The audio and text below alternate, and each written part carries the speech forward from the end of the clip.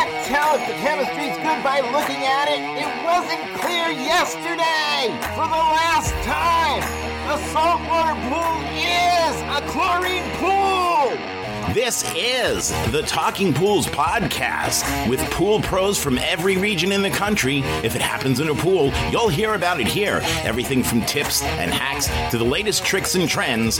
Breaking news, we lay it on the line. We tell it like it is because we think you deserve to know.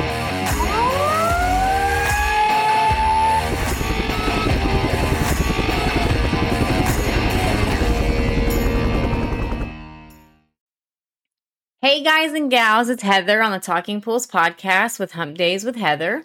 Hope you're having an amazing day, week, night, all the above, and you're listening to all the fun, happy stuff that we have going on this week at the podcast. We've got a lot of interesting things going on. So, it's Wednesday, Hump Day. I love that. I've had a very eventful week. I'm going to officially announce that we have decided to close down Swim Carefree. That was a very hard decision for Chris and I to make. It's been our business for 15 years. We didn't want to sell it. I still want to have access to the name and all that fun, happy jazz. So we are officially closing down the Dallas location. It's harder to run a business, obviously, as you know, kind of going back and forth between two. And when you have, a manager quit on you, like the day you leave, and then actually find somebody and train them properly, we need a good solid 2 years to do that, right?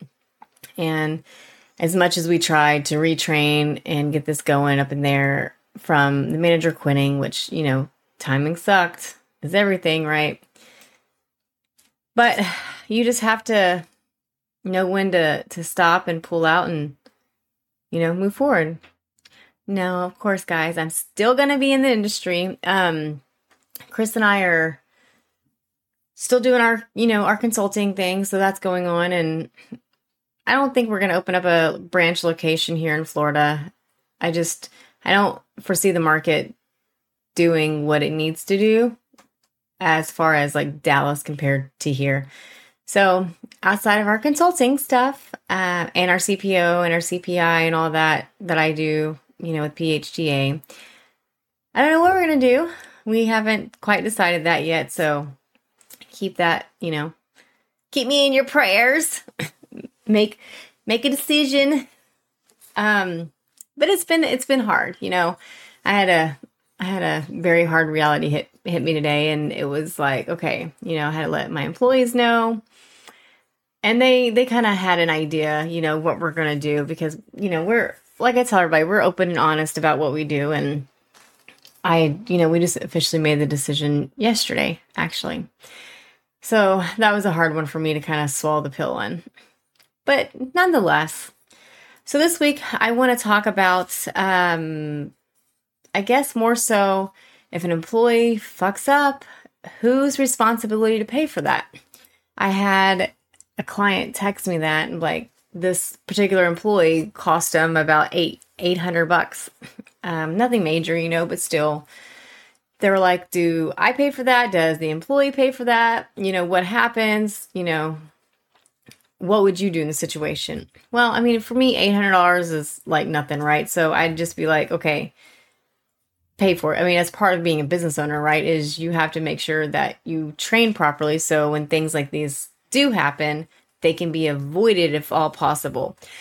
And it's not, the employee's fault, hopefully. And if it is their fault, then you need to start going back and looking at your processes and your procedures and seeing what caused the accident to happen and how you can avoid it going forward in the future, because money is money, right? Whether it's a penny versus $8 million, it doesn't matter. It shouldn't cost the business any money.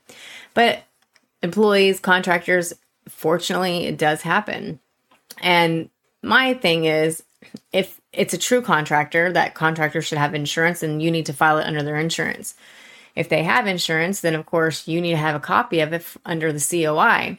your certificate of insurance, COI, and listing you as additional insured. And if you don't have that, immediately stop, because that means it's going to be under your insurance.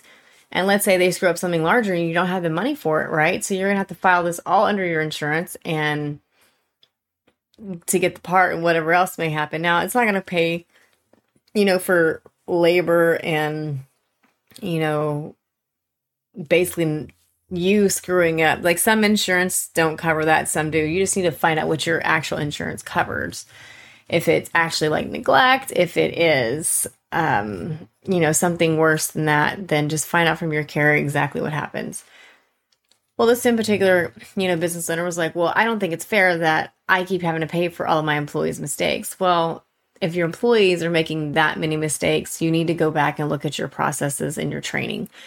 Your employees should not be making so many mistakes it's costing you thousands of dollars. If that's happening, you have an issue going on inside of your business and you need to redo your training. Or you're not training at all, right? Because that happens a lot sometimes, where businesses will get a body there and they don't want to deal with it and they let them go within a week. Just like I was saying, in order for us to keep Swim Carefree open in Dallas, I would have to retrain somebody for a minimum of 2 years for that position. I mean, minimum. And so that means Chris or myself, we'd have to bounce back and forth going between Dallas and Florida. And it's just not, to me, no business is worth family. That took a lot for me to actually understand and realize, like, hey, family needs to come first, your health, your mental health, going through what I did with my weight loss, that was, putting myself first. And if I were to send Chris back to go train said new employee for, 2 years, think of the strain that would have on not only our relationship, but our child's relationship, whether it's him going, me going, or us going back and forth, it's too much. And so then we contemplating moving back to Texas. God, I do not miss the heat. I'm like, no, I don't want to go back. So we're going to stay, here in Florida and just see what our next path is, right? And go from there, But again, if your employees are screwing up, go back and look at your processes, look at your procedures, look at your training. If they are an actual contractor, sorry, it's late. Make sure you get their certificate of insurance. If this particular employee keeps screwing up, do a ride along, right? I would, depending on what's going on, 100% ride along. Like the first time, maybe a quinkity, but the second, the third, the fourth, something's really going on. Do a ride along with that individual and be like, hey, I noticed X, Y, and Z. This is what's going on. Obviously, what's going on as well, because you either you're getting written up for it, which hope to God they are getting written up for it. Make sure you are actually writing up your employees for this. This should be in your handbook, where if you have recalls or if you're messing things up or costing, X amount of dollars for the employer, it should be in your handbook about the consequences and the processes that your business does for that. Like ours was, first quinketing $1,000 or less, we'll talk about it and see how we can litigate that going forward to make sure it doesn't happen again, right? The second time it happens, if it's $1,000 less again, we're going to do a ride along. If it's more than that, we will terminate employment or make a decision about what we're going to do, depending on the situation. Now, I've had some crazy shit happen, right? Where one of my ex-employees plumbed a heater backwards. And guess what happens when you plumb a heater backwards? Bye-bye heater, right? So that was, $5,000 at the time. Not, our cost, of course, but, homeowner costs. And, we took care of it. And the tech that did it is an amazing tech. And he was like, man, Heather, I fucked up. I had a really bad day. I don't know what I was thinking. And Texas was dead of heat, super hot. I don't know what happened, but I didn't even realize I did it until the homeowner called and was like, hey, the heater's not working. Because, of course, we didn't, tech test fired it and all that. Is it my employee's responsibility to cover that? Absolutely not. Everybody has bad days. You as a business owner should have a oh fuck fund, as I like to call it, where it covers things like this. So we take about 5 to 8% of our entire job ticket and pop it into this fund.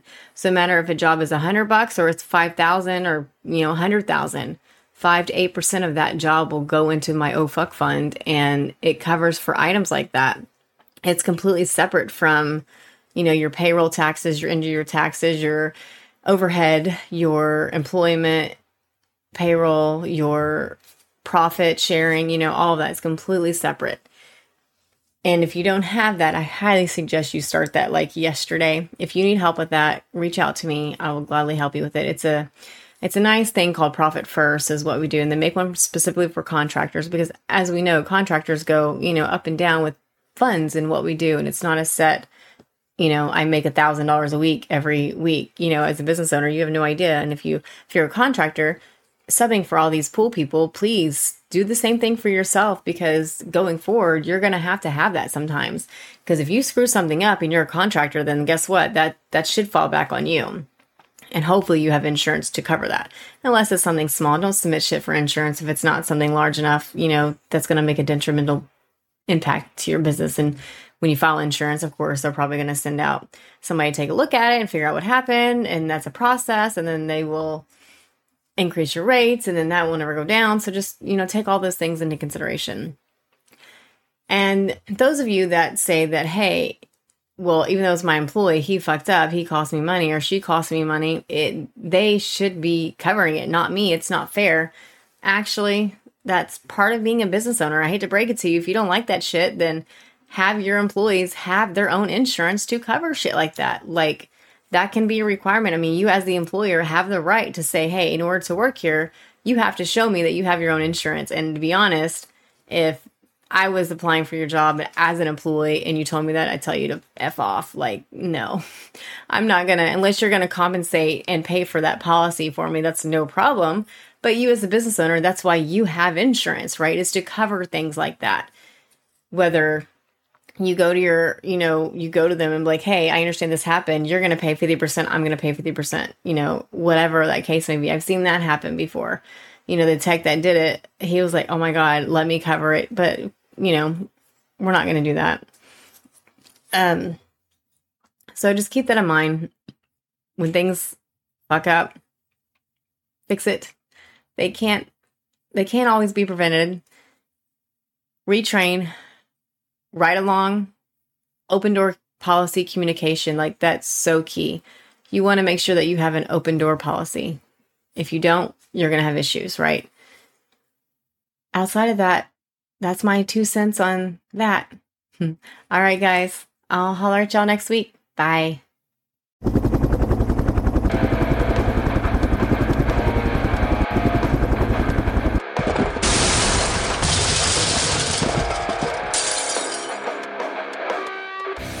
I just wanted to take a minute to say thank you for listening today. I'm hoping you enjoyed the episode as much as we enjoyed putting it together for you. Listen, it's been a couple of wacky, crazy, screwed up years from pandemic to Poolmageddon. I just want you to know that we are all in this together. If there's anything that we can do for you, send me an email at talkingpools@gmail.com. Again, that's talkingpools@gmail.com. We're here. This is your podcast. We are the Pool People's podcast, of the Pool People, for the Pool People, by the Pool People's podcast. This one is about you. So thank you for tuning in and listening. Do me a favor, click subscribe before you go. That way you don't miss an episode.